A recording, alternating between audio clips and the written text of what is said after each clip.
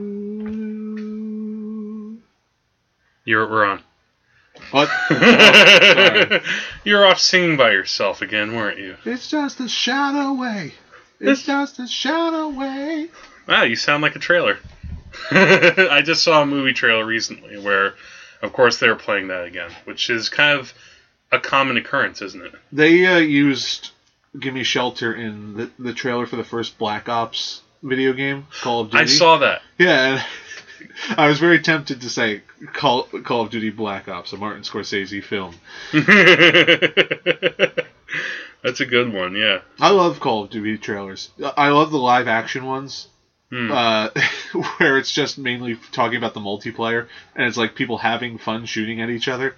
Nice. They used Gimme Shelter in one of those. Like Kobe Bryant was in it. Like, and so was Jimmy Kimmel, like just to show the ubiquity of Call of Duty multiplayer. Jimmy Kimmel, wow. Okay, yeah, but that doesn't. I guess I shouldn't. But they used Gimme Shelter in that, and yeah. So, all right, let's go on to our main topic: death. Yes. How about that for a segue, Andrew? Yeah.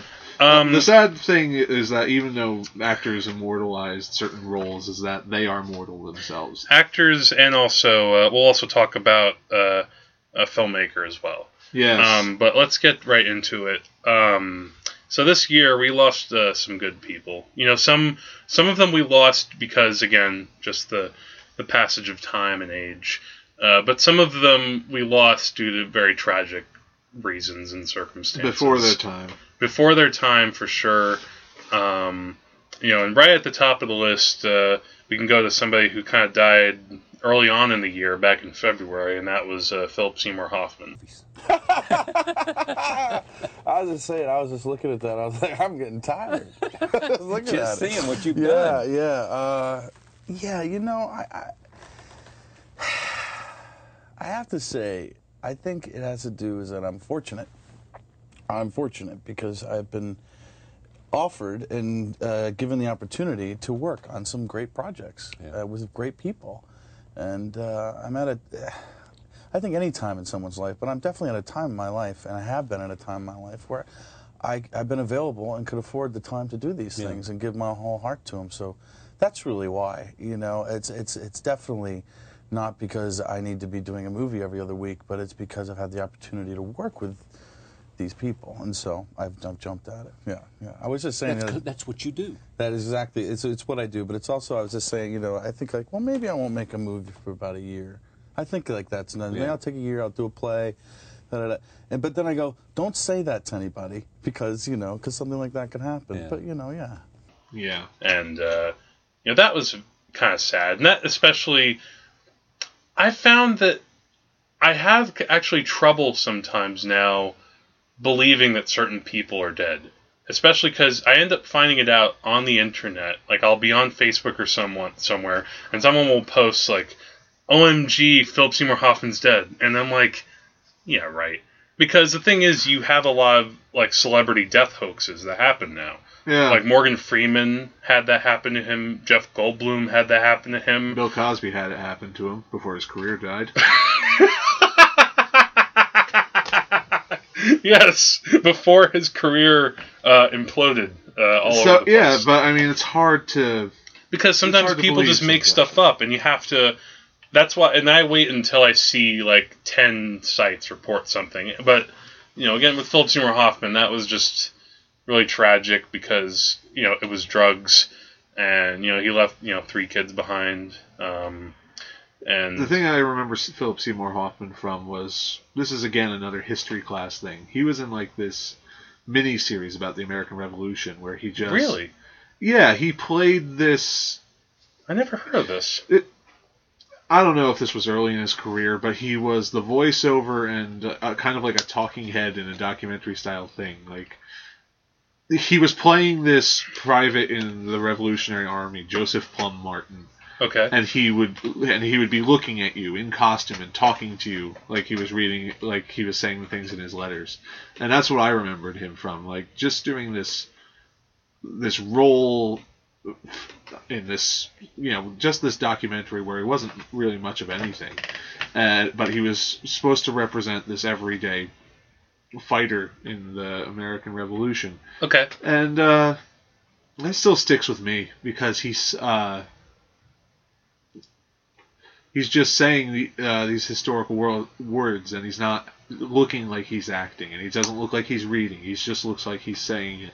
He had that power to just kind of naturally be, where what he was doing, and again, that's the kind of role that, like, when you say that he narrated it, that I have to believe you, but I can't really see, because he would usually try to disappear into roles, and that was one of the things that was great about him, is that just when you can kind of peg what he's going to do, he does something really different. Like, he lost something like 40 pounds to play Truman Capote, and that was what got him the Oscar. That's what I noticed him in that too, and I never even heard of him before that. Really? Yeah. Had you seen any of his movies? No, I mean I don't go out to see a lot of movies, and if I do happen to see a movie with a certain actor, I'm kidding. If I happen to see a movie with a certain actor, it's not because of the actor. Okay. And but I saw him in trailers as Truman Capote, and but that was nothing like anything else that came for sure that came after. I mean, The Master is completely different. The Master is completely different. Just all of his work for Philip Seymour Hoffman, like he did. Philip Seymour Hoffman, with Inherent Vice coming out, he's now done 7 movies. Philip Seymour Hoffman's been in 5 of them. Starting with Paul Thomas Anderson's first movie, Hard 8, he has a small role as this guy in a casino, as this gambler. He's this kind of fast-talking, I hesitate to say jive-talking, but because he's not black, but smack-talking. I don't know what you would say about someone who's egging someone on. Trash talker. There you go, trash talker. That's a better way to say it for a white guy. So you have that. Honky you speak. Have cracker talk. I could keep going on. Okay, but seriously, so you have Hard 8. You have Boogie Nights, which is where I first noticed him for sure. He plays this character, in this movie. Again, we talk about movies. This is about the porn movie industry. And he plays this guy named Scotty, who's the sound operator in this crew. And he's kind of gets the hots for Dirk Diggler, the Mark Wahlberg character. And his kind of big scene in the movie, which is kind of almost heartbreaking, because he really embarrasses himself when he tries to kind of almost put a move on the Dirk Diggler character, and and it's kind of like pathetic and sad. And then he goes into this car and kind of cries and says that he's a fucking idiot.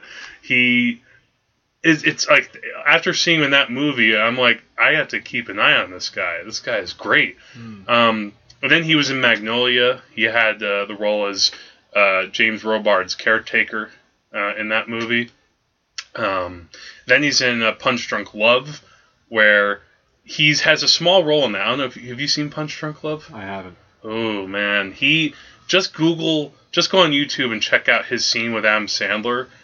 It's explosive and it's hilarious. He appears literally for just a couple of scenes in that movie, but he makes his mark. It's Adam Sandler's movie, but when he shows up, it's just like, wow. And then of course The Master, which we saw together. Yeah, we saw it together. And that's a performance that I find fascinating, especially in that movie, because you have him and Joaquin Phoenix together. And Joaquin Phoenix has the role of, very, mentally unbalanced kind of guy. But Philip Seymour Hoffman's character is too. He just hides it a lot better in a way. Yeah, I mean his imbalance only comes out in these fits. Yeah. Very rarely.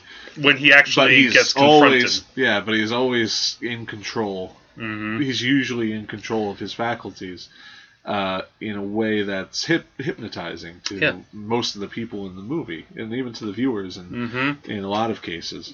And it's one of those things where he's very charming, and he talks to you like he believes in everything you say.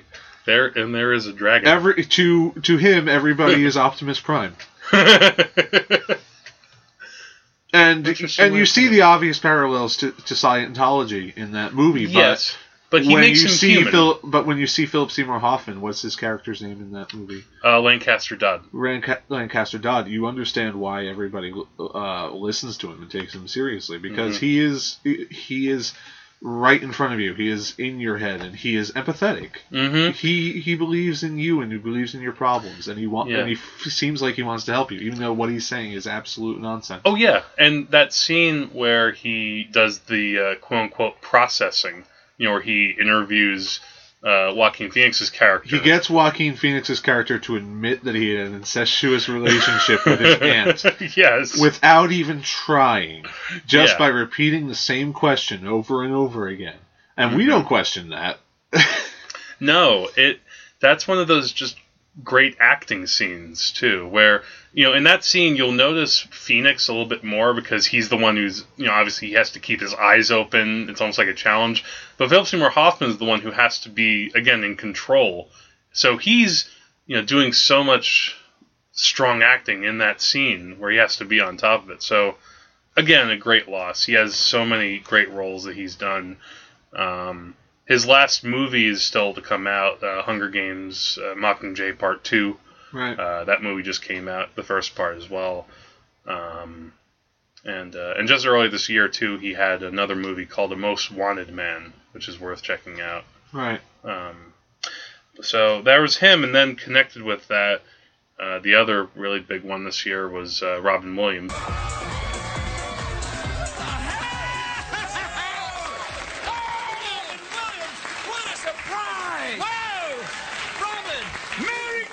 Everyone. Merry Christmas, Robin, but it's Thanksgiving. Robin, I don't know what you're doing here. All right, knock it off.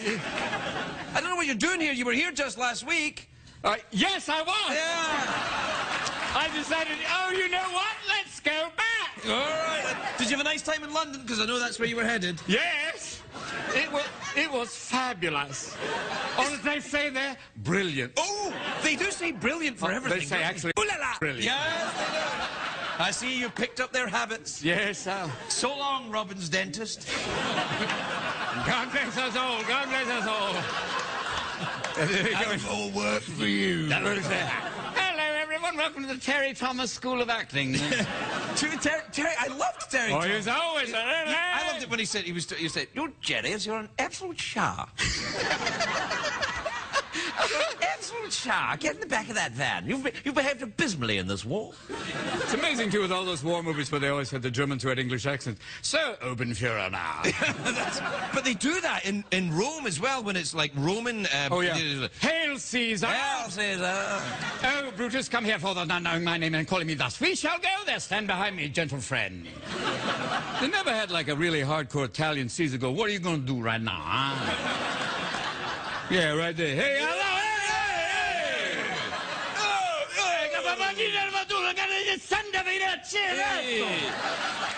Yeah. Another loss, and that one, with Philip Seymour Hoffman, that was a death a little bit more akin to, Heath Ledger, because that was like an accidental overdose, whereas, Robin Williams, it was, the big. Yeah, what can you say about a comedian who commits suicide? There's nothing there's very little we can say right now that'll shed any light on what he was going through. What he was going through. Yeah, and it's and I had no idea about any. No, who did? No, I mean, I know except to those who were closest to him. At most, people might have known that he did have substance abuse problems. He had actually been in rehab. Well, I mean, he did a whole stand-up routine about his. Yeah, well, he had a stand-up routine. Abuse. He had it again, though. It flared up like a few years before his death, but nobody really thought that was connected with it at all. I think recently it was released that he might have had either, I don't know if it was dementia or maybe Parkinson's, like early onset. So maybe that might have given, but at any rate, probably one of the biggest losses in a really long time because, I mean, we grew up with Robin Williams. Like, to me, like, Philip Seymour Hoffman's loss was pretty great because, he was a really tremendous actor, cut off in his mid-40s. He still had a career to go on to. Robin Williams, though, he was like a star. he was somebody who... Little kids could recognize Robin Williams. Anybody any age, whether you're 4 years old or 84 years old. That kind of expanse, so to speak. Yes. It's a broad expanse, and people often exaggerate, but it's true. Yeah, I mean, when you're a kid and you see the movie Aladdin, that it's a good movie, but it becomes great in large part because of Robin Williams as the genie. He's a showstopper. He's an absolute showstopper. He kind of also, in this way, arguably changed the kind of landscape of voice acting in those kind of animated movies, because before that you would sometimes get kind of a famous guy doing a voice in an animated movie. Maybe you'd get like John Hurt for like the Black Cauldron or something like that. Who was John Hurt in the Black Cauldron? Was he the Horned King? Yeah. Wow. Mm-hmm. Too bad it's such a crappy movie. I need to see it again. I want to give it another chance. Well, if you want to talk about famous people in bad animated movies, you can talk about The Last Unicorn. But the point is, Robin Williams, you do make a point about Robin Williams changing things in voice acting. I can think of about probably a dozen knockoff characters that were inspired by the genie in Aladdin that showed up in animated films. One of them even voiced by Robin Williams. Remember Fern Gully? Well, the funny thing is that came around the same time though as Aladdin. I think those both came out in 1992. I think Fern Gully came after. Yeah. Fern Gully, I think after. Those were different kind of characters, though. No, they came out the same year. You could look. No, but but there's still one came out first. I think Fern Gully came after. I'd have to look it up. I think they came out the same year. But still, that's they're not the same character, but it's still Robin Williams doing his thing. And even later on, you have films where there are famous voice actors who are doing that sort of comedic shtick in later animated films. You could probably make a list like Eddie Murphy in Shrek. Well, I haven't seen Shrek, so... Okay, well, get out. To a certain extent, remember Mulan? Well, yeah. All right. Well, Eddie Murphy in that movie as the dragon Mushu. Okay. That's very much that sort of character. But again, just his career, all the movies. I could just rattle them off. Mrs. Doubtfire, Good Morning Vietnam, The Dead Poets Society, The Birdcage, Good Will Hunting, Awakenings, and to me, he also, when I was 18 years old, and this is going back in 2002, he had one of the most remarkable years of any actor I can think of in this in the 21st century. In 2002, he did Death to Smoochie, it's not a movie I really like that much, but I respect it as kind of this weird dark comedy about TV children's programming. Yeah, him and Edward Norton are in it. It's Jon Stewart. It's the kind of movie I almost want to give another chance to. Maybe I didn't give it a fair shot when I first saw it. 5-day immersion cinema tank. Oh God, for Death to Smoochie. I'll do it with you. You would watch Death to Smoochie with me for 5 days? We would make it a great podcast. Let's think about that. Yeah, we'll put that on hold right now. Okay, but the point is, so 2002, Death to Smoochie, Insomnia, and 1 Hour Photo. Yeah. Now these other... I remember when Robert Williams doing his sort of thriller role. I thought, even back then when I was in high school, I'm like, well, that's a real left turn. Yeah, well, that's him again. He's finally kind of taking that Oscar win and taking it for what it's worth. That he does these two movies where in Insomnia he plays a killer, and in 1 Hour Photo he plays this kind of creepy, obsessive Travis Bickle type who works in a photo shop, and those two roles are just... You can go back and watch that and suddenly think, wait, this guy was the genie? This guy was doing all the... This was Mork from Ork. Exactly.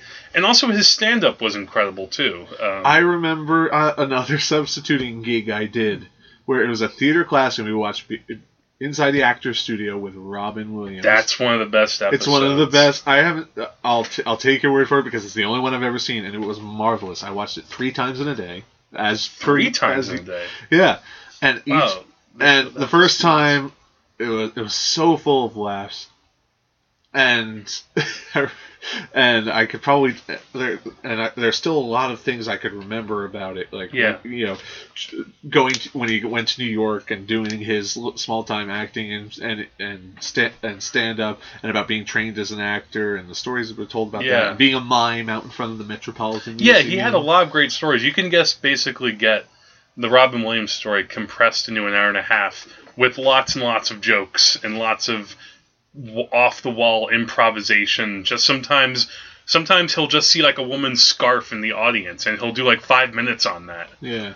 Just like one of the great minds, and yet I guess this mind, maybe that there was a dark side to it.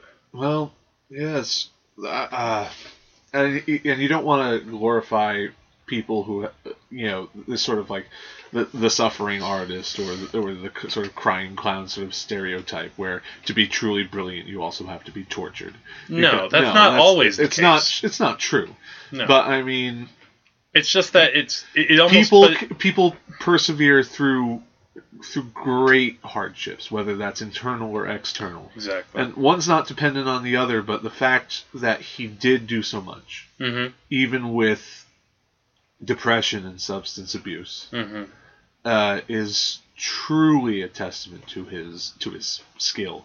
Yeah. And the fact that he was able to make so many people laugh, even though he himself was suffering at times. Yeah. I mean, sure. We can be sad that he's gone, but we also have to recognize that he did so much. Yeah, and as you said, little kids still recognize his voice, and you'll always be able to look back at Aladdin and be able to.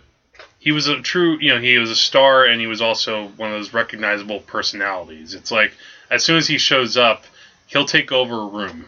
Yes. And a stage and sometimes a movie, and. Yeah, just a huge, huge loss. So going through a couple other ones now. Now this one, I know that you want to talk about this guy. And now this guy, unlike Ron Williams and Philip Seymour Hoffman, he lived a pretty full life. And this was Eli Wallach. Yes. Who died at the very young age of 98. Let me tell you a little about myself. As an actor, I've played more bandits, thieves, killers, warlords, molesters, and mafiosi that you could shake a stick at. I'm coming. As a civilian, I collect antique clocks, tell endless stories of my days as a medic in World War II, watch every tennis match, live for my family, daily mail, run the dishwasher, take pictures of faces in the bark of trees. I really have a penchant for a man named Josh Brolin. There he is.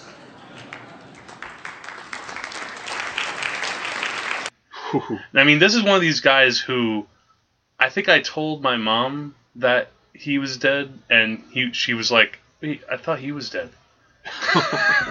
He's you've lived a full life when you get that. Or either that or you're incredibly underappreciated. I mean, the thing is though, Eli Wallach, it'd be one thing if he hadn't worked in like a long time, and all of a sudden you hear like he passed, and it's like, oh, that's sad.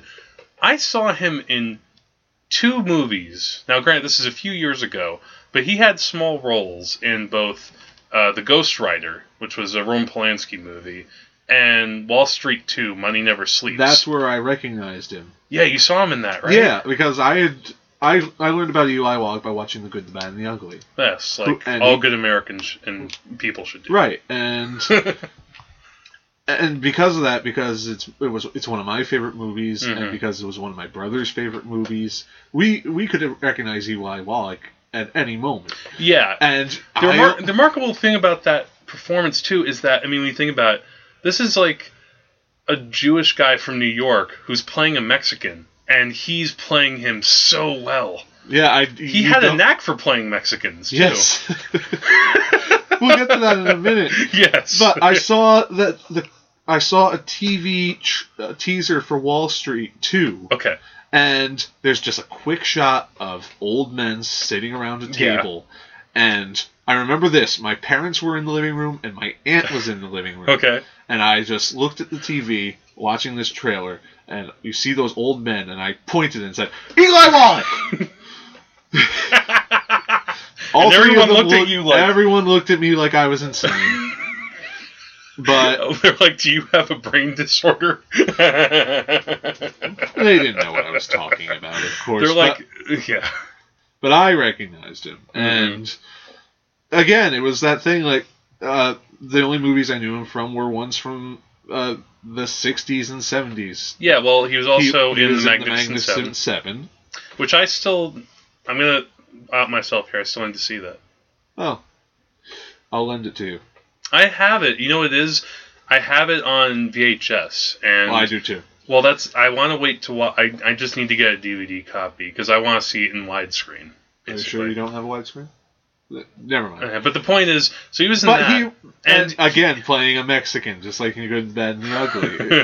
Calvera. And this is actually before that, so I have to think Sergio Leone might have watched that movie and been like, oh, this guy could work for Tuco. Yeah, but he's not just... But even though he's a Jewish guy playing a Mexican, he is not a stereotype. He takes it seriously. He was one of these actors from...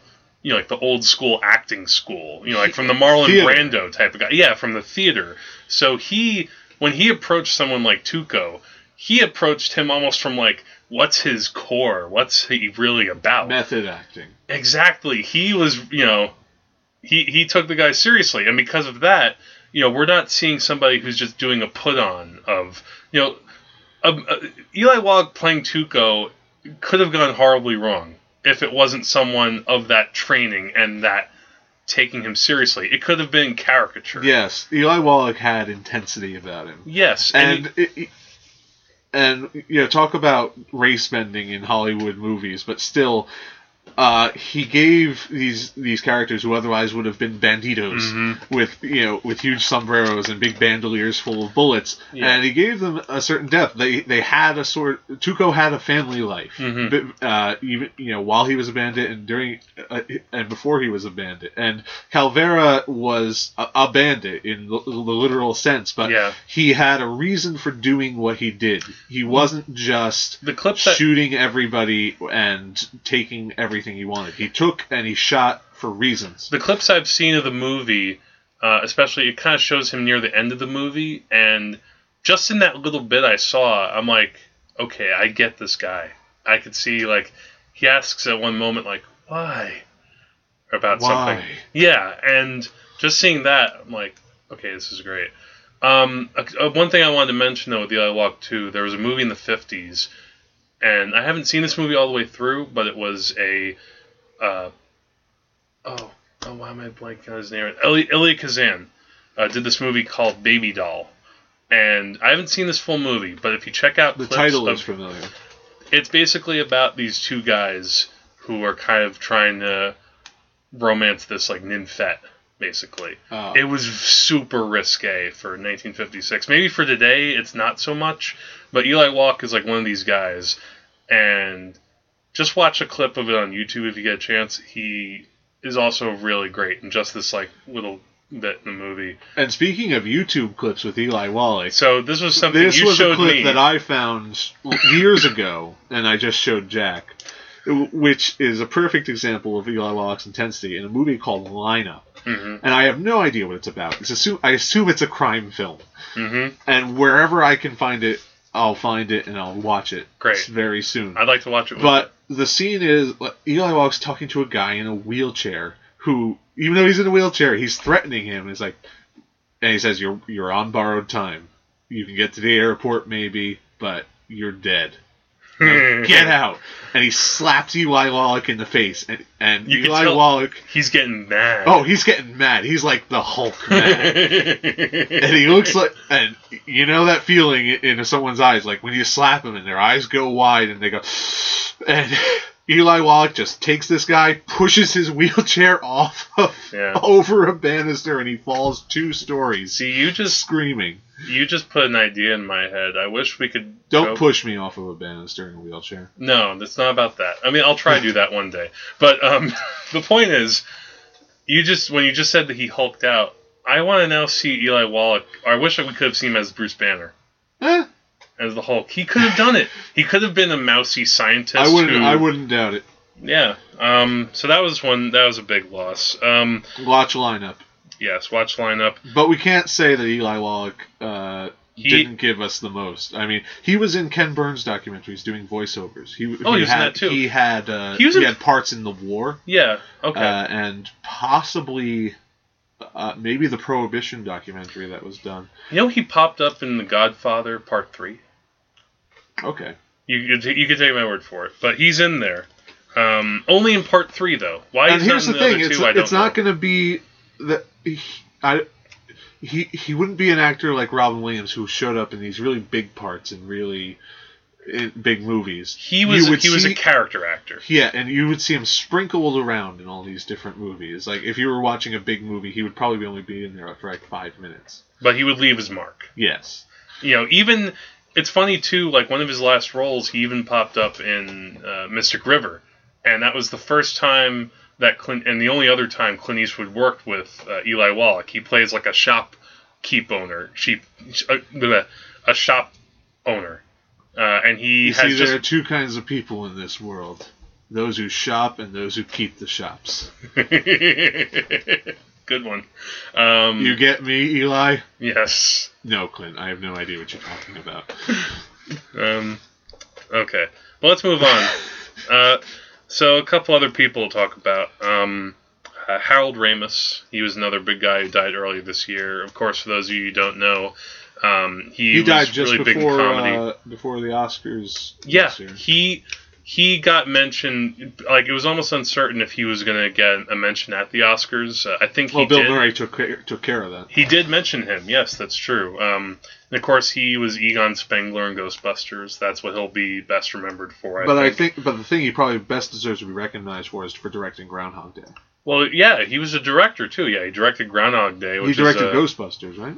No, that was Ivan Reitman. He co-wrote Ghostbusters with Dan Aykroyd. Right. He directed some of the movies he directed were Caddyshack, National Lampoon's Vacation, Analyze This, and and also Groundhog's Day. And he also, I think his first movie he also co-wrote Animal House. He was all part of like that group of comedians in the 70s, like SCTV, National Lampoon, who took a whole new, fresh approach to in other words, lampooning stuff. And again, if you watch a movie like Caddyshack, or especially you watch Ghostbusters, he was also he was a funny actor too. Like you watch him in Ghostbusters, and of course when you watch that movie, it's Bill Murray's movie. But when he pops up as Egon Spengler, he just nails that kind of character. Yeah, he's not sarcastic like Bill Murray is. He plays it kind of straight, but he just says funny things. He plays the Donatello character. Yes. In terms of the Ninja Turtles paradigm, he's Donatello. He's the smart one, the one who makes gadgets. But I still have to get back to Groundhog Day because I just saw that film this year. Okay, that's a good movie. Yeah, and it's I think the term for Bill Murray's character in that film is redeemable asshole. Yeah, that's what. Yeah, and that's a challenge in any film because there are lots of characters who are. It's hard to have a main character who's an asshole because you can't identify with them if you don't like them. Yeah, and you have to redeem them somehow, and that doesn't always work. The key, which I've heard from several sources, is to make them suffer. And in Groundhog Day, Bill Murray suffers. Oh yeah, he does. He suffers possibly for centuries. Yes. Yes. See, that's why I might have mentioned this to you either on the past podcast or another one. That's why you really have to watch Edge of Tomorrow, because that's basically Groundhog's Day but crossed with a video game. Yeah. So yeah, a lot of video game movies I have to say. Yeah. Well, not all. No, not all of them. To me, there are two video game movies, and they're not even based on video games. One is Scott Pilgrim, and one is Edge of Tomorrow. Wreck-It Ralph. Wreck-It Ralph. So yeah, Howard Ramis. Another one that you might have forgotten is Bob Hoskins. He passed away, unfortunately, due to Parkinson's at 71. Again, another a character actor. Yeah, he would... Like Eli Wallach, and you'd find him in the unexpected places, like Snow White and the Huntsman. That was his last movie. Oh, I see. Yeah, that was his last... Like, he announced... It's funny, well, he announced his retirement, like, soon after that, because, you know, he had Parkinson's, and then, you know... So that was... Yeah, his last role was not that long ago. No. But, you know, and of course he lives on... For me, because, you know, the very first movie that I saw that I can... Well, I don't know if it was the very first movie I saw, but the first one I can remember seeing in a movie theater was Who Framed Roger Rabbit. Good character actors seem to have one movie where they get a lead, and it becomes great. Well, it's funny. Well, I found out, though, recently, he actually had other leads in movies. They were just a little bit more, like, low-budget, independent. Like, there was this movie in the 80s called Mona Lisa, which was this British crime movie. Where he's this guy who works for Michael Caine as kind of like a gangster's underling. Talk about character actors. Michael Caine, yeah. No, please don't. I could try to do a Michael Caine imitation now, and now I sound like Dick Van Dyke. I'm too tired to try to do a proper Michael Caine. Just quit. Sorry. But the point is, Bob Hoskins, how good of an actor he is the fact that... I mean, the first two movies that I saw of his when I was a kid were Who Framed Roger Rabbit and Super Mario Brothers. And, yes, I have to bring that up. Well, as a kid... He's still fondly remembered after Super Mario Brothers. That is a testament to his skill. A funny anecdote, his kid actually once asked him, "Why'd you do that movie?" And he said it was for the money. And he's like, "You didn't need the money that much." Like Raul Julia in Street Fighter. See, I can... Bob Hoskins doing Super Mario, I'm okay with that. Raul Julia as Bison, poor guy. And that was his last movie, by the way. But yeah, Bob Hoskins... So my point is, he does Who Framed Roger Rabbit, he does Super Mario Brothers. Then, I forget what movie it was, but I saw something with him when I was... like maybe 13, 14 years old. And I hear him do a British accent. And I'm like, he's British? Yeah. Because his American accent... Yeah, his American accent was so convincing, you know, as Eddie Valiant in the Super Mario, that, you know, I just assumed he was American. But that was one of those things where he was that convincing. And then I found out most of his movies, he's British. Yeah. So that's the funny thing. And, you know, of course... Innocence Shattered. The jackgattanella story. Yes. In stores now. In the back of the store. Get to work on it. I'll try. So I miss... Yeah, Bob Hoskins, he will be quite missed, especially as... you know, I have a real fondness for Who Framed Roger Rabbit. I kind of look at that as... I'm glad I saw that when I was so young, because it was a movie that... I think about when Tarantino once talked about how much Abbott and Costello Meets Frankenstein influenced him, because the movie was really about genre distinctions, that you have a movie where the comedy is really funny, but the horror in it is actually, you know, decent horror. Yeah, terrible things happen to people in that movie. Yes, exactly. And I don't know if it's completely glossed over by the fact that it happens to Toons, but... But, you're talking about Who Framed Roger Rabbit now? Yeah. Yeah, I mean, the thing is, Who Framed Roger Rabbit, it's a film noir. It's a detective movie, not unlike, you know, The Big Sleep or something. But it's set in a cartoon world. Yeah. And for me as a kid, you know, I was in love with cartoons, and I still am, but back then I was, like, so passionate about them, and to see those two married together, you know, I think that's secretly probably been one of my big influences. Plus really. The bizarre circumstances of Mickey Mouse and Bugs Bunny being in the same place at the same time. Yeah. That's insane. Well, for me, seeing Daffy Duck and Donald Duck having a piano off, that was, you know, as a kid, that just blew my mind. Oh, man. Such good things happen every once in a while. They do, yeah. Anyway, Sorry so Bob Hoskins. In this retrospective. Yes, unfortunately.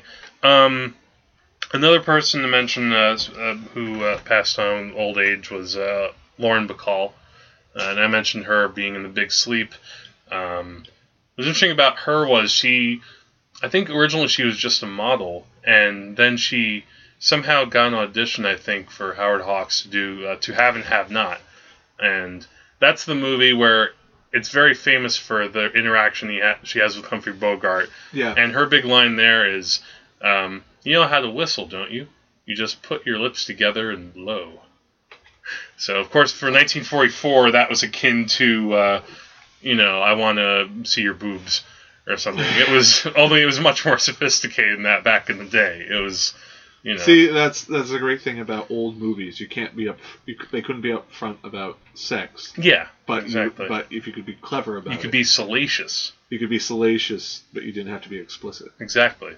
And she had a pretty good career. Michael Bay. Thanks. Yes. We're looking at you for sure. But this is not healthy. No. All right. So Lauren Bacall, though, really good actress, and had a lot of great roles with Humphrey Bogart. I mentioned To Have and Have Not. You have The Big Sleep. You have a movie called Key Largo, which is really worth checking out. And she was still doing movies for up till recent years. She was in this movie called Birth. With Nicole Kidman. Yeah, which was inspired in part by Un Chien Andalou. Right. At least that's according to Matt Rosen. And yeah, and she was a good actress, and she will be missed as well. Now, a filmmaker who I'd like to talk about, who just passed on recently, is Mike Nichols. And, of course, he's best known and will forever be known for The Graduate.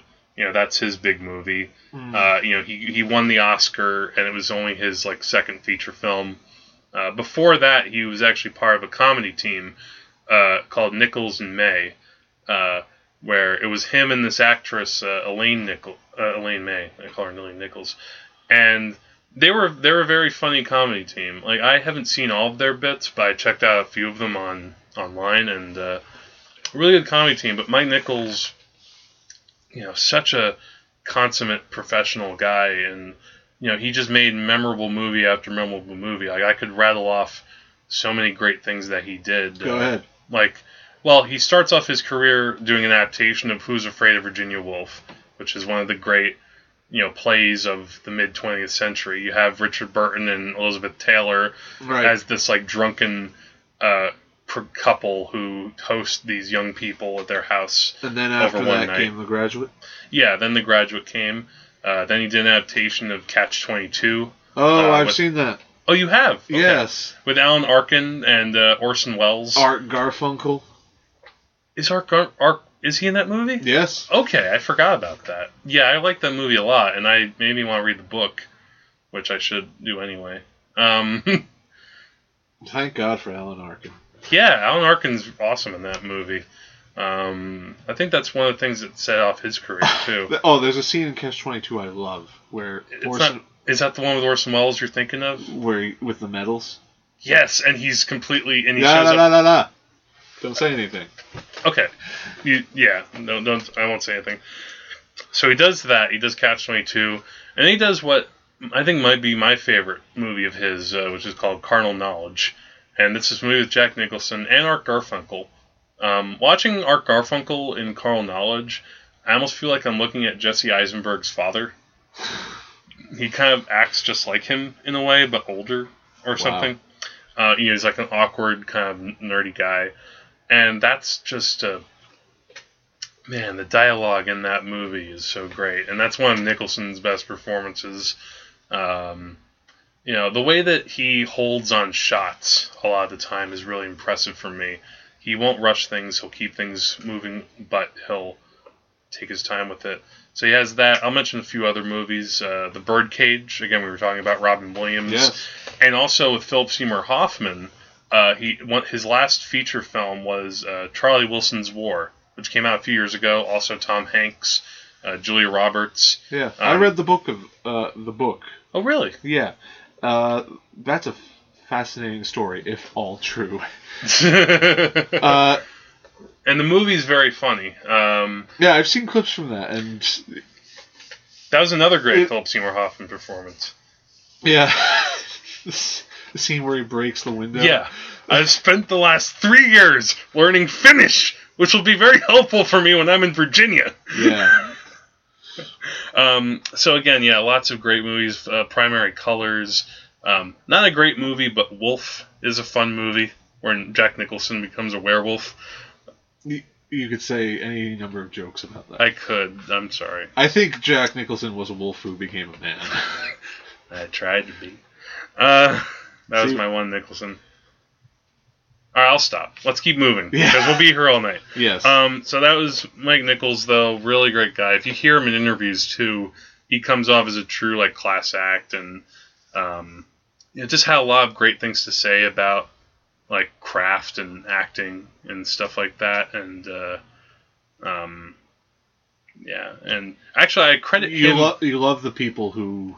A lot of people seem unapproachable when you recognize them as these famous directors or actors, but then you see them as talking, and not everybody has the ability to seem friendly or to make productive discussion. I've seen interviews with people that you'd be very nervous to meet, but when you finally see a celebrity or an actor who seems just very approachable, that's a very special moment. Yeah, for sure. And I also, one last thing to say about him, I give him credit as well for getting me into Breaking Bad, because I saw him do a Q&A after a screening of Carnal Knowledge, and something in conversation came up about the show, and he talked about how much he loved it. And I hadn't watched the show yet, and hearing him say that, though, I was like, okay, he likes it. Maybe I will check that out. Because if he digs it, maybe he has good taste. That famous person is doing something. Maybe I should do that. Yes. So that was Mike Nichols. Just to round off, I'm glad you mentioned him because I was unfamiliar with his work.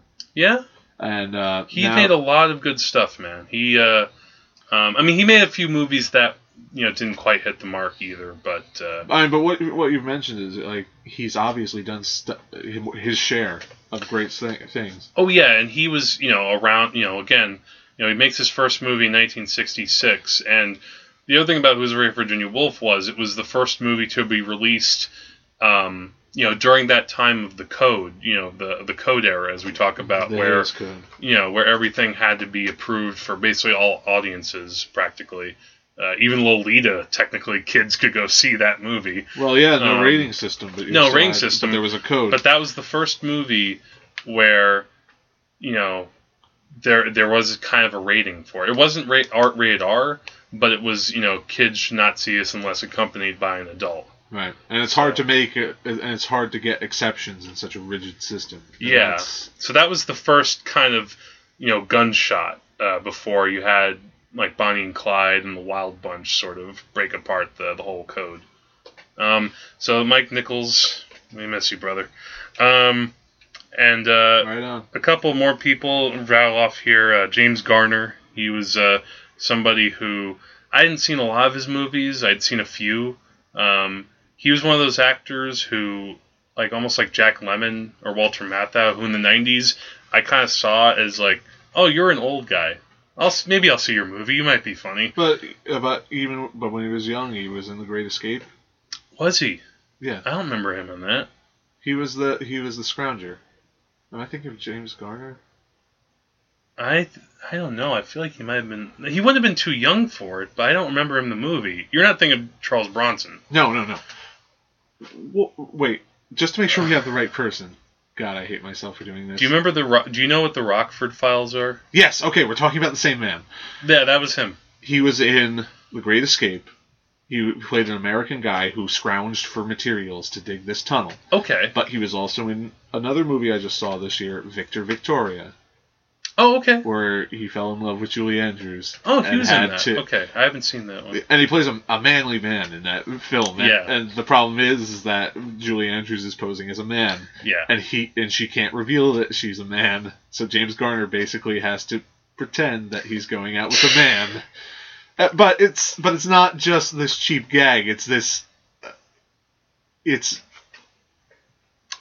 All of it. There is substance to this. Exactly. It's not there a is cheap substance. Joke. Exactly. So it's because he is kind of.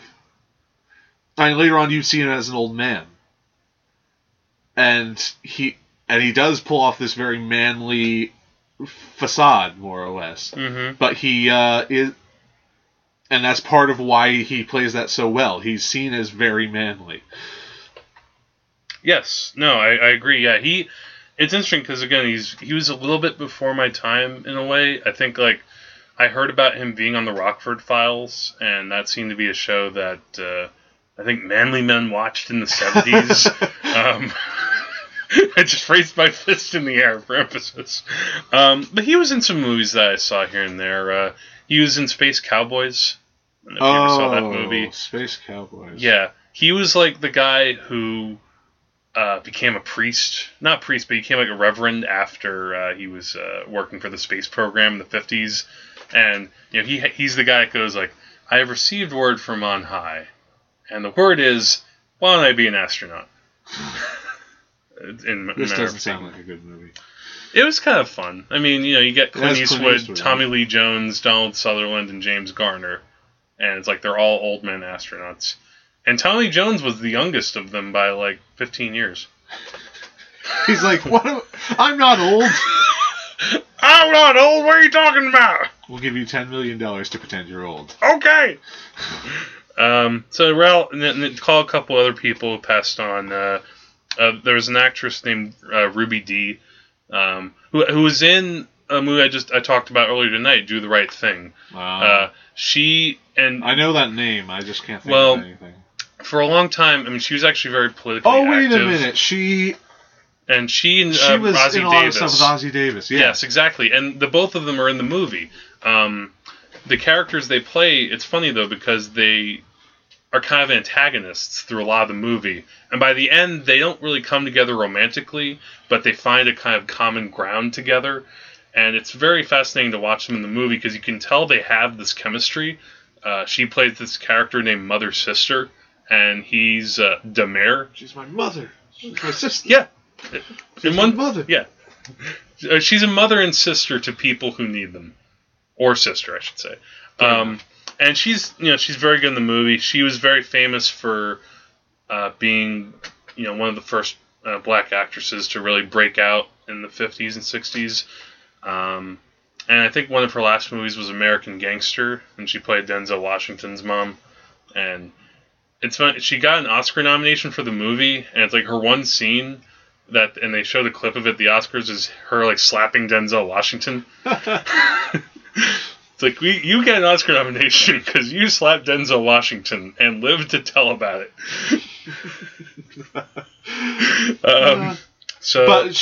But she was very famous. She was like an activist in the civil rights movement as well. Yeah. Very politically aware and.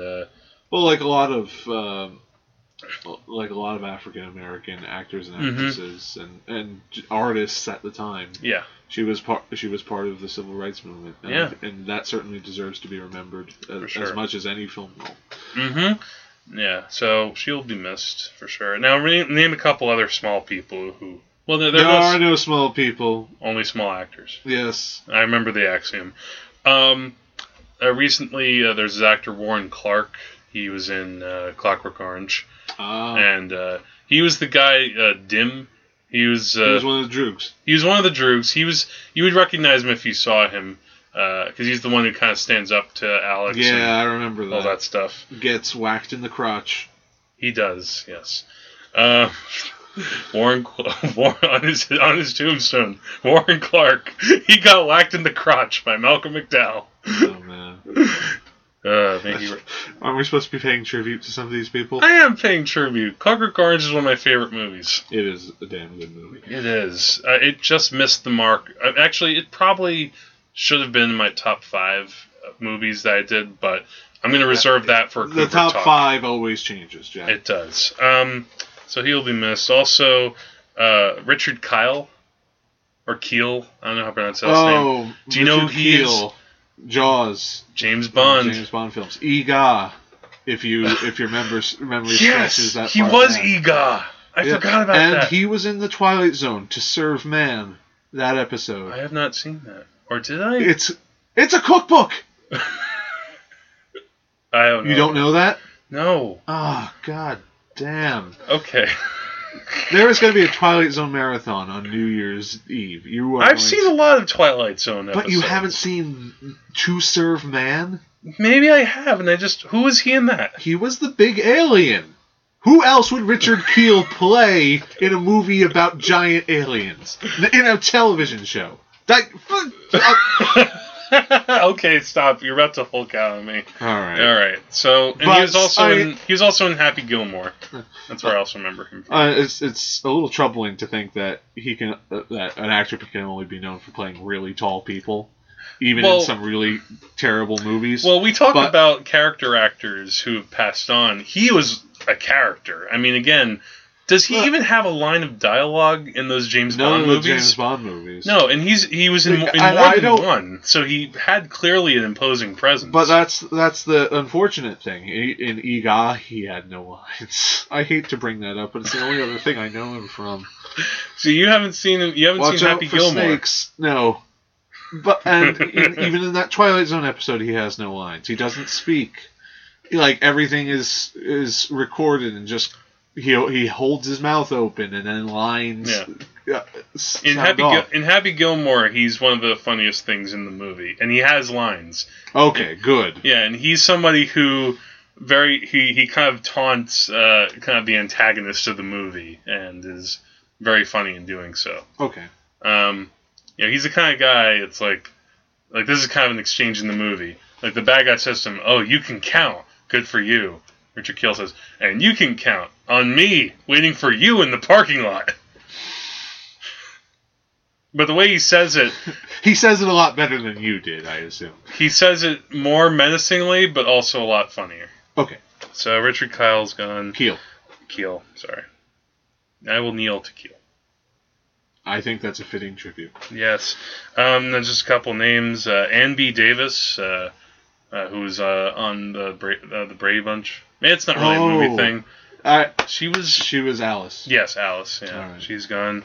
Now this is actually one of the big names that maybe I should have said at the beginning, but honestly, I have never seen one of her movies. Shirley Temple.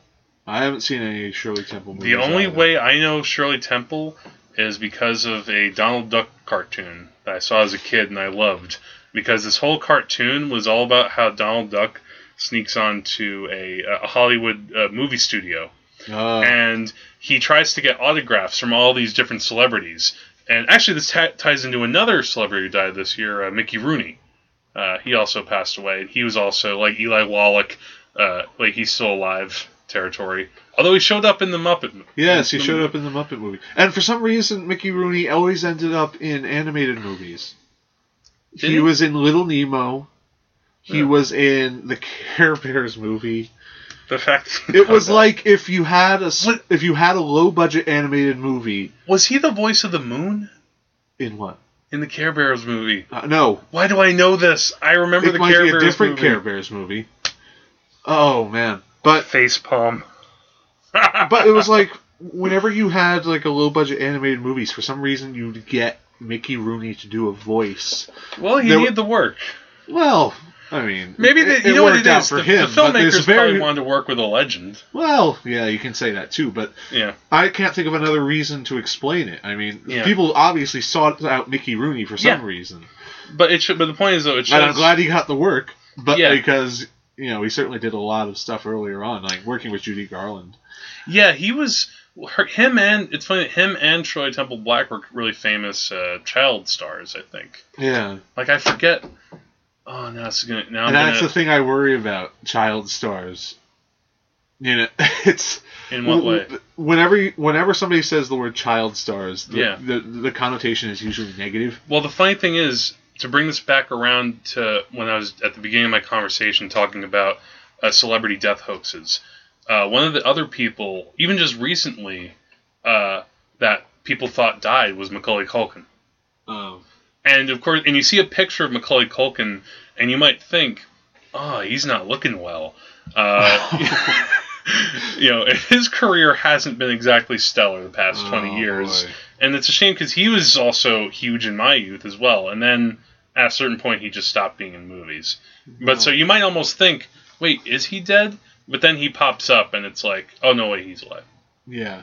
But again, you wonder. Celebrity, it's a weird thing. It's a very weird thing. I mean, we're not going to talk about it tonight, but maybe someday we could talk about Hollywood Babylon, which is one of the movie books in terms of kind of looking at celebrity excess and decay, even going back to Here's a name to throw at you. Fatty Arbuckle. Yeah. Is talked about in the book. I've read some stuff about Fatty Arbuckle. His debauchery seems to be greatly exaggerated, but it didn't stop it from ruining his life. Yeah, he's kind of a tragic figure in a way, but you get that with some of them now. Whereas Mickey Rooney and Shirley Temple, not really tragic figures. They had pretty healthy careers. Yeah, but the problem is they're not really well known for much else. Yeah. Well, actually, Shirley Temple Black was I call her Shirley Temple. She also became Shirley Temple Black, as if she's a drink. Oh man!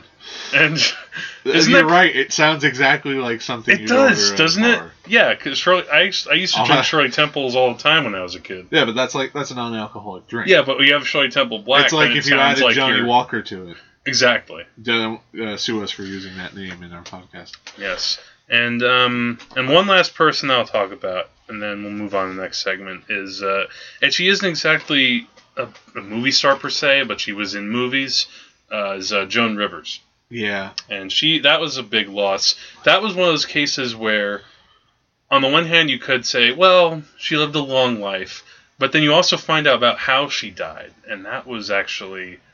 Like, the doctors really screwed that up. Like, she could still be alive if somebody didn't mess up in a way at, like, the office. And it's kind of sad, too, because I had actually read about how she had been literally, like, texting with Jerry Seinfeld to be on this show that he does called Comedians with Cars Getting Coffee. I love this show, and he just does. He has all these comedians in his car, and then he goes get coffee with them. I've it's heard just of natural. This series, yeah. It's really funny, and it's down to earth people on the show all the time. I should try to direct you to a couple of comments you might like on it. That probably would have been something great because with her, yeah. To see, Joan Rivers in recent years had become. Down to earth was not the way to describe her. No, but the thing about her is, she's one of these comics who she's been working for forever. I mean, she's been around. She was around since like the mid '60s. Like she even came up with Richard Pryor and George Carlin in that group, and she was like the one woman as part of them. So in order to kind of stand out with that group, she had to really make her own voice. And I think for a lot of years she was the guest host on the Johnny Carson show. She did that. And then. And some people didn't like her. Towards the end of her life, a lot of she can get on people's nerves. Became self-parody. Yeah, but the thing is, you watch some of her stand-up comedy though, and she's very funny. She's very wicked. She doesn't bullshit with people. My brother was actually quoting a bit to me that he was almost crying laughing just quoting to me.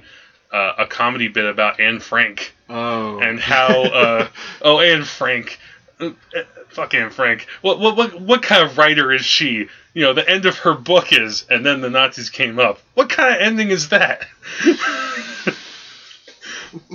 So yeah, and she did a few movies and that's too. the thing. No one would know about that nowadays. Very few people would know about it, except your brother. Yes. But it's a pity. I mean, she didn't seem like she was done. That's the thing. If she had not worked in a while, if she had already been kind of in retirement or not doing anything, like Mickey Rooney, he might pop up in something here and there. But you could say, okay, you lived a really big life. We can look back to literally before sound in movies and see you in it, and that's really something. Joan Rivers, though, she was 81 and she was still working, every day. Yeah.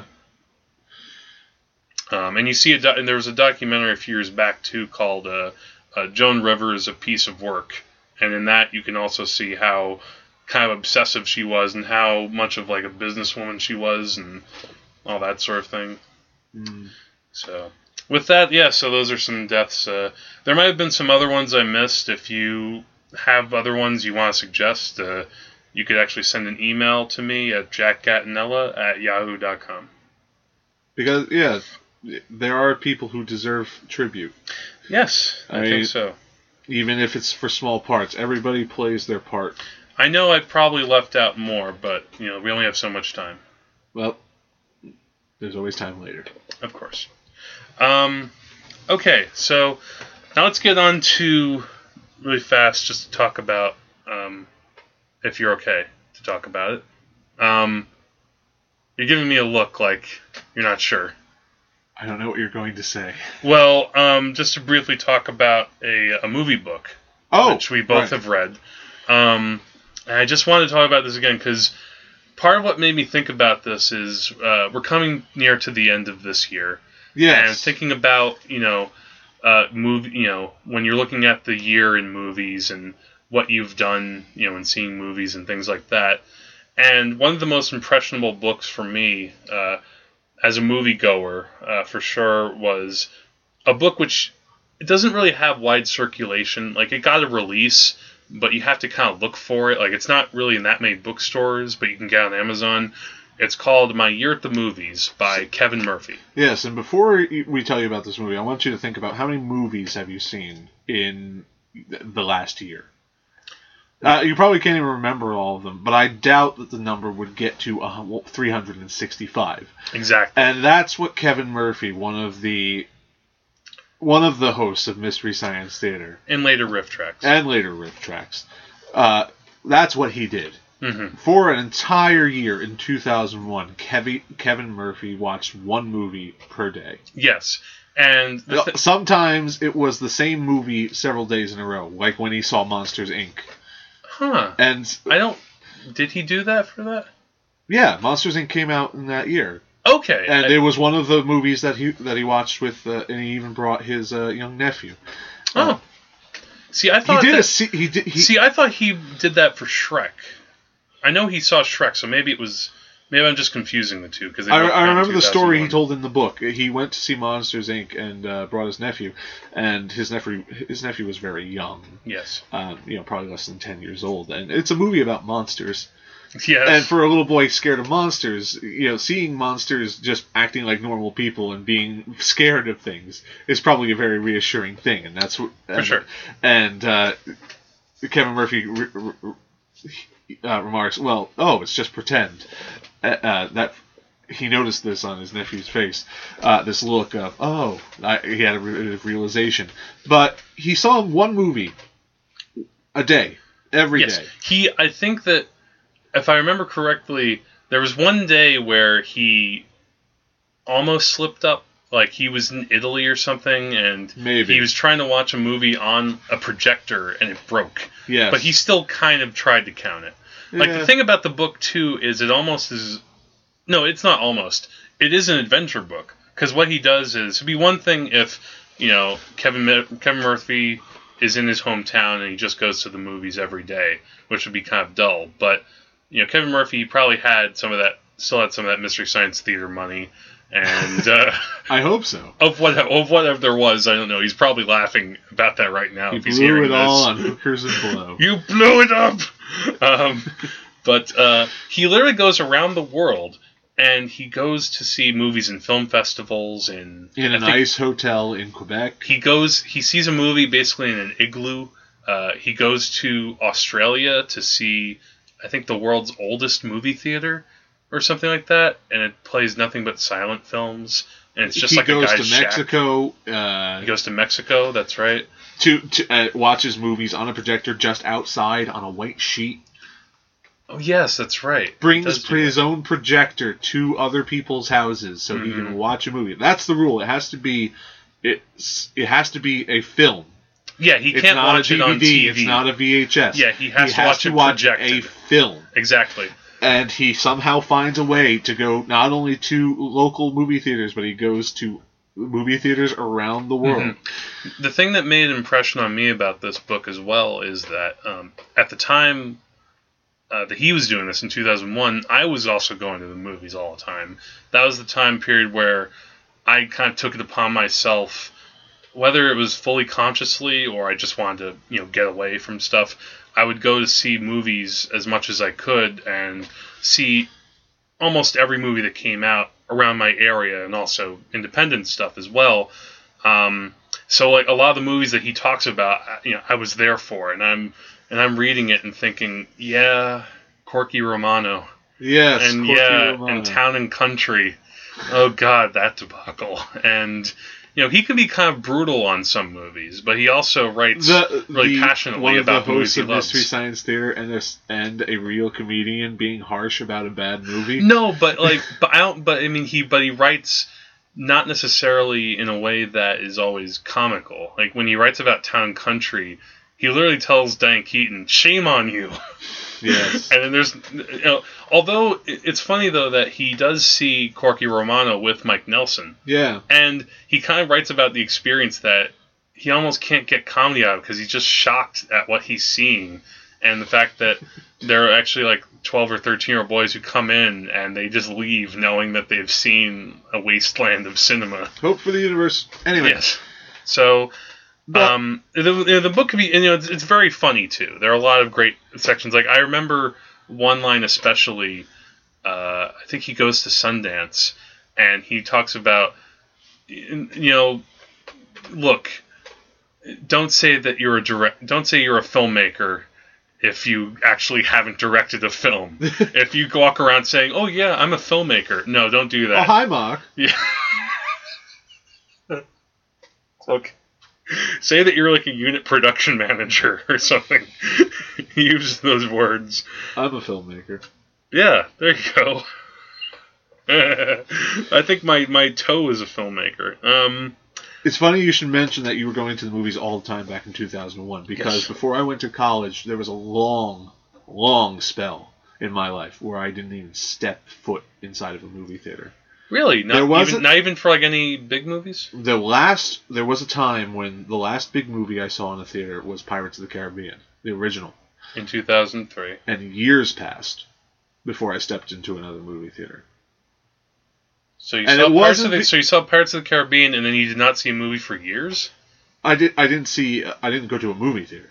I saw movies. Okay, I'd but you rent didn't things go from my out of library. your way. Okay. No, I'd buy DVDs. But, okay. Yeah, see, for me, it was a ritual to go to the movies, and it felt like something that I should do, to keep movies alive and to see them in that way. And it is important to see movies that way. I mean, I've gotten a little bit back into the habit with you and all our friends. I don't go to see movies very often otherwise. Although I do have to say, early this year, I went to a movie theater by myself just to see Frozen. Oh, that's because good. I felt that I needed to see it, and I've only ever gone to a movie by myself once before. Wow. I kind of like it, actually. I should do it more often. See, for me, like the first time I did that, I can still remember because the first one I saw by myself was The Lion King, and and I'd seen it already like 3 times or something before that with other people, like over the course of a year. It wasn't like over a weekend or something, but. And after that, I decided, you know what, I kind of like this going to movies by myself thing. And I didn't go by myself again for years, but then there was a period where I would often just go by myself. And there is an act of doing that I find kind of rewarding in a way, to just kind of sit there with a movie and then think about it by yourself. Where it's different where if you're with someone, where it becomes more of a social thing. Yeah, where you can talk about it after. There's a person next to you and you can whisper things and... share a reaction to it, and even talking about a movie afterwards. Mm-hmm. It's much different when you're just left alone with a movie. Yeah, and it goes back. And it's different than watching it by yourself in your house or in an igloo. Yes, but to bring it back to the book again, the book is very funny through a lot of it, but it's also very poignant. And I found, I love thinking about the whole act of going to the movies and what they mean. He's very critical, of course, about current cinema and a lot of the trends, and rightfully so. About the Eden cinema, I remember distinctly he talks about the sort of dine-in experience where you go to a theater nowadays and you get served your food. See, it's funny that he says that, because for a long time I wasn't for that, but then I've now been to the Alamo Draft House a couple of times, and there they do serve you food, and it's actually really good. Really good food or a really good experience? Really good food. The experience is okay. I mean, you do have to... You do see the waiters kind of come in and out a little bit. Right. Sometimes in the movie, that is the one distracting thing.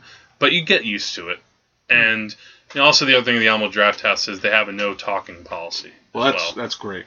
Yeah. So that book, though, it made such an impact on me. Just in terms of entertainment, but also in kind of what it was about and how it looked at how we go to the movies and what it might mean in the future. If you read it, there's also a little bit about the future of digital projection and how he goes to see, I think, was it Atlantis?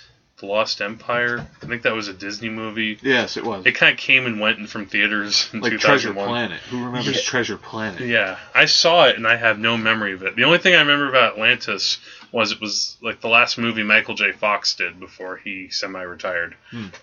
But he saw this movie in digital projection, and this was before theaters made that kind of a practically mandatory thing, which is like how it is now, and how he was like, man, this is so great. I love not having a projector like break down on me or the light be bad. And has that ever happened to you? You've seen a lot more movies than with a projector? Yeah. Oh, yeah. Like, what kind of... Is that a real problem? With a projector not doing what it should? Yeah. Yeah. Well, it depends. I mean, I know it causes problems, but how often has it happened to you? I could think of a few times. Okay, so like 3 to 5. Yeah, I mean, it's not super often. It's usually a problem more technical, like there's not enough light going through the film, or the projector is not that in great shape. I mean, the Teaneck Theater was especially like that. Well, that was a little run down. Yeah, maybe you get more worst time.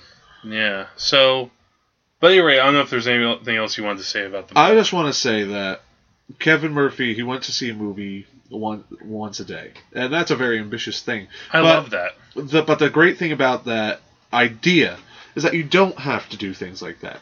You can make your own movie goals. He set a goal for himself, and he saw it through. He didn't stop and wait through. I mean, then again, he wouldn't have a book.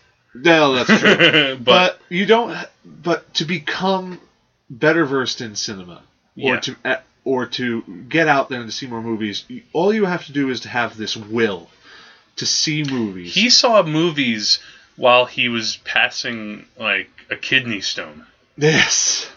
I remember that now. Like he went like in total pain, like with a baggie like at his side, like a medical bag or something. Yes. Just to see a movie. And I'm like, wow, you have balls, man. Yeah. And all you have to do is have this will to see movies, and you can make it something fun. Mm-hmm. You can try to see a movie every week, or you can try to get together with your friends and see things. Yeah. You can make a game out of it, or you can try to set yourself a goal, and maybe you can try to see one movie a day for a year. Yeah.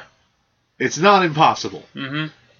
Yeah. I mean, for me, it's funny because when reading this book, I think about how it's not like I've made that goal for myself, but I just unconsciously try to watch a movie once a day, through my life, just because it keeps me alive as a movie geek. Well, your movie list tonight was indicative of that. Well, it was me kind of catching up and having a little more free time, I guess. One last thing though I wanted to say. I think one of the things that made me think of the book too was the fact that the last Hobbit movie is coming out. Right. Very soon. And one of the chapters I really remember, too, from the book was about him going to see The Fellowship of the Ring. And it was like a really big deal for him. He talked about how he was kind of like this closet Tolkien geek or something when he was a teenager. One of the people who wore capes and felt hats. Yeah, exactly. He was a super Lord of the Rings fan. Yeah. And while he's online waiting for the movie, he actually gets into... Not an argument, but semi-argument with some other fans. Yeah, he corrects someone complaining about Tom Bombadil, basically not being in the first, the Fellowship of the Ring. Yeah. It's a super geeky moment, but it was something kind of charming, and it showed how he kind of could reconcile his old geekdom with his current state, where, you see that moment where these fanboys, so to speak, are very passionate about Lord of the Rings, I really thought Tom Bombadil should have been in this movie. Why isn't he in it? Why did Peter Jackson cut him out? I'm you giving and it. your harmful stereotypes. I'm sorry. I'm making him sound like a nerd. And the funny thing was that that was me. Yeah. No, I don't give a shit. But the point is, though, I thought of that in relation to how the new Hobbit movie is coming out and how much film going is also like the studios are now making it kind of change, and now you have more platforms. People aren't going to the movies quite as much as they used to, and I don't know. I just find that kind of sad. Well, certainly something to think about. Yeah. I mean, movie going has changed a lot. I mean, in the past 10, 15 years. Yeah, but it's always been changing. Murphy talks about how there used to be shorts, how there used to be news, how movies used to be silent, and things have changed. And change is not going to stop. The movies are going to change, though. Mm-hmm. Whether that's good or bad is yet to be seen. But the point is, seeing movies in a theater is something that you have to...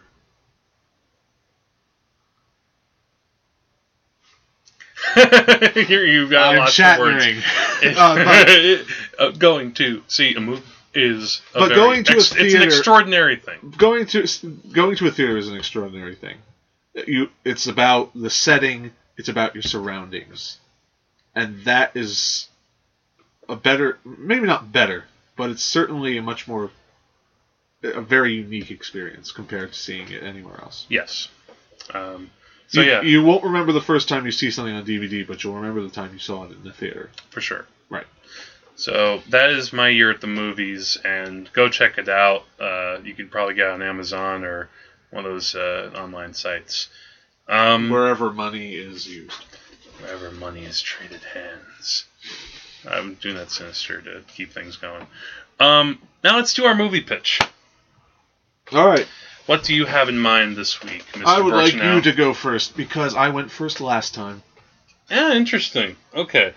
So, my idea this week is this time actually to adapt something. And in this case, it's a book, which, this sounds a little shocking, but I've actually not finished reading this book. I'm shocked. But, yeah. You know what it is? It's actually the copy I have is one of these uncorrected proofs. I have a feeling that maybe one day I will just hunker down and buy the actual copy, and maybe it will read a little bit better. Okay. And it's the kind of book where I like the ideas and I like the whole world it develops, even if some of the writing isn't that great. The book is called Amberville, and it's by this author named Tim Davis. And it's a film noir with stuffed animals. Great. Sold. Yes, sold. But it's like, to just give you an idea of some of it, like this is what it reads on the back, for example. Eric Baer has it all. A successful career at Molisson Town's most prestigious advertising firm. A beautiful wife, a blissful home. He knows he's been lucky. A while back, his life revolved around drugs, gambling, and a notorious crime boss named Nicholas Dove. As Eric discovers, the past isn't as far as he'd hoped. Dove and his henchmen are back, demanding his services one last time. Dove has heard he's on the death list, and he wants Eric to save him. And if he doesn't, Eric's beloved wife, Emma Rabbit, will be torn apart limb by limb. The trouble is, no one, not Dove, not Eric, knows if the death list really exists. So in other words, it kind of goes back in a way to my love of like Who Framed Roger Rabbit, in terms of taking something like film noir and infusing it with something that is not, abstract. You watch a cartoon and you kind of think to yourself, all right, this isn't real. I'm watching a cartoon, unless if you really believe in those sort of things. I suppose you're right. I was just trying to wait for a response. But I just kind of picture this book making the kind of movie that I would love to see the Jim Henson Company do. I would love to see Jim Henson make like giant Muppets and have them inhabit not quite as hard-boiled as Sin City, but that kind of world. like reading this book, it's somewhere not, between Who Framed Roger Rabbit and Sin City. Yeah, maybe closer to Cool World. Did you ever see that movie? I haven't seen that. I know it has a mixed reputation, but I know the atmosphere you're going. It does. Cool World is something which I saw a lot when I was a kid. It was kind of like Who Framed Roger Rabbit, but kind of dirtier in a way.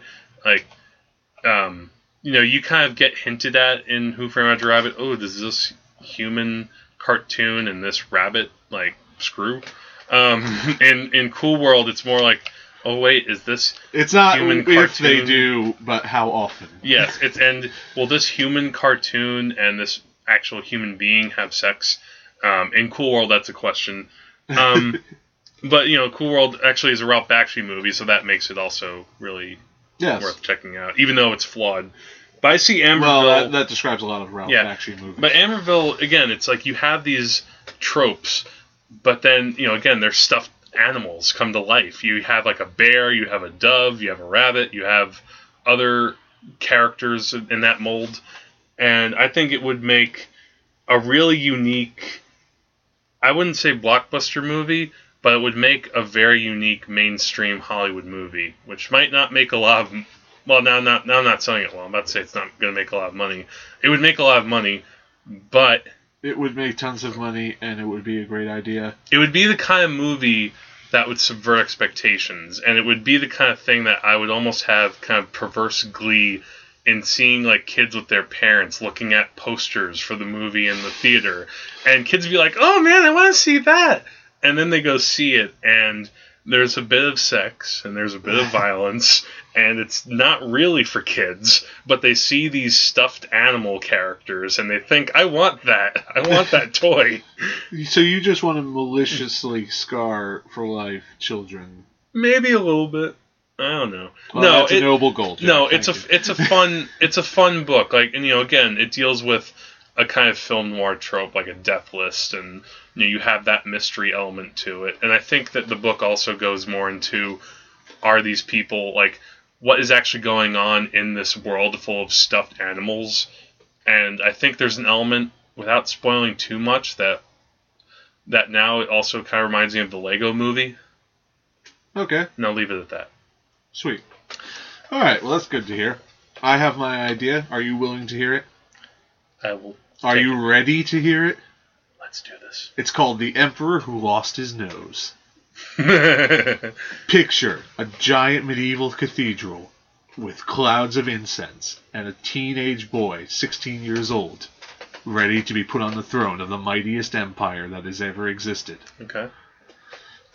Cut to 10 years later, the same man, grown up, is thrown to the ground in a racing track before his enemies, faced with the red-hot scissors to slice off his nose. Ooh. Exiled to a foreign land, he vows revenge, ready to destroy the men who took away everything. This fall, the true story of the man who lost his nose comes to theaters. As opposed to what? As opposed to video on demand. What do you want from me, Jack? No. The Emperor Who Lost His Nose. Rated PG-13.